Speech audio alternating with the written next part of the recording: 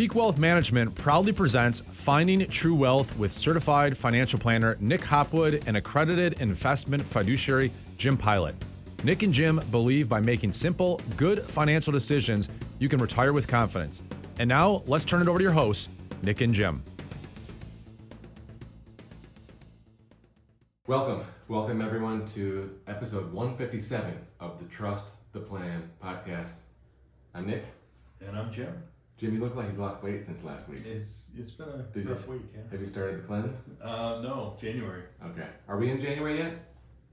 We're getting there. We might be in January when this is published.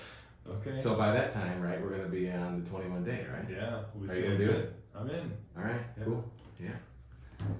For those who don't know, every January we do the 21 day cleanse. Mm-hmm. And we feel great. We lose weight, we eat clean, we feel great. High energy, right? Yeah, it really opened your eyes to how important it is to what you put in your body. Yeah, like this morning, I woke up feeling fine, but really compared to the optimized me waking up, I might as well, have a hangover for, you know what I mean? Like, right. You wake up feeling great, and you just don't realize how not well you feel when you're not putting good fuel in your mouth. Yeah. So, okay. What are we talking about today? Social Security optimization. We've never done this topic before, so I thought we should talk about Social Security. Right? We've maybe done it a lot of times. But the catalyst for this article was a Social Security article in Barron's talking about how many people miss out on cumulative benefits of over $182,000 over their lifetime in Social Security because of what? Early filing? They take it too early. Too early, Yeah. So, how does this work? Let's back up and say, you can take it at 62, but that's a 30% reduction from 67, which is, again, a reduction from 70 if you wanted to continue delaying. And really, it's an 8% per year reward for waiting. There is a break even to be considered, for sure. But if you're going to live, to life expectancy, we want to counsel you to defer and delay because you get more per month, right?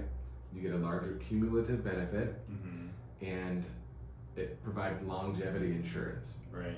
Okay. So, what is the challenge of delaying and deferring?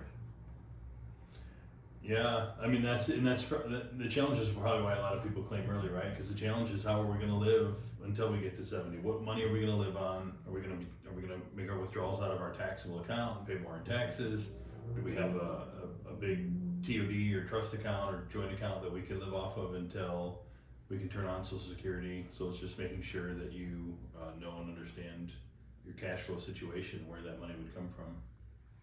Absolutely, and I want to piggyback on what you said. Where's the money going to come from? Is it a trust, taxable account, or an IRA maybe? And between 62 and 67, let's imagine that we're retired and we're deferring our social. There's one method is to have both the husband and the wife continue to defer. One method is to collect on the smaller and let the larger continue to defer. I like that personally because it's a way to hedge, against longevity, and also get some money now. But one of the things that you can do is take money from your IRA as a withdrawal, perhaps, and stay in the 12% bracket. Right, that's a good thing. Yeah, that's attractive. And it also helps us avoid required minimum distribution problems in the future if you have a large pre-tax portfolio. So you can take from your trust and your IRA. And try to fill up that 12% bucket. And if you prefer to live off the taxable account, like the trust or brokerage account, you can do Roth conversions maybe and stay in the 12% bracket. I like that a lot as well. It works best though if you don't take Social Security, because what happens is as you have more and more taxable income, more and more of the Social Security becomes subject to tax. So this is an advanced technique. Right. But fortunately, we have some outstanding software that we use on the tax side and on the Social Security side. and we can kind of marry these two topics and optimize social with withdrawals, and where to withdraw from, and it gives us the maximum take-home benefit with portfolio and Social Security. Yeah, I think that's a great point. You want to do everything you can to pay the least amount of tax as possible, right? So making sure you're maximizing that 12% bracket. But you're right, the tax torpedo, right, that we talk about, where more of your Social Security becomes taxable. Just because you're in the 12% bracket doesn't mean you're necessarily only paying 12%. We've seen that creep up before because more of the Social Security does become taxable by doing it. But yeah, I think you definitely have to weigh a lot more those considerations, because that's another really good point that you made was, everybody, we worry about the RMDs, right? Having to take these big withdrawals that we may or may not need at that point. Well, living off of it now is one way to, while we're in a manageable tax bracket, is one way to really be efficient with that. Absolutely right. So the cumulative Barron's number, right, is $182,000 if you take it early. Okay. And so it's a maybe a little misleading, because you have to live off that money you have to live off something from 62 to 67. Right. Okay.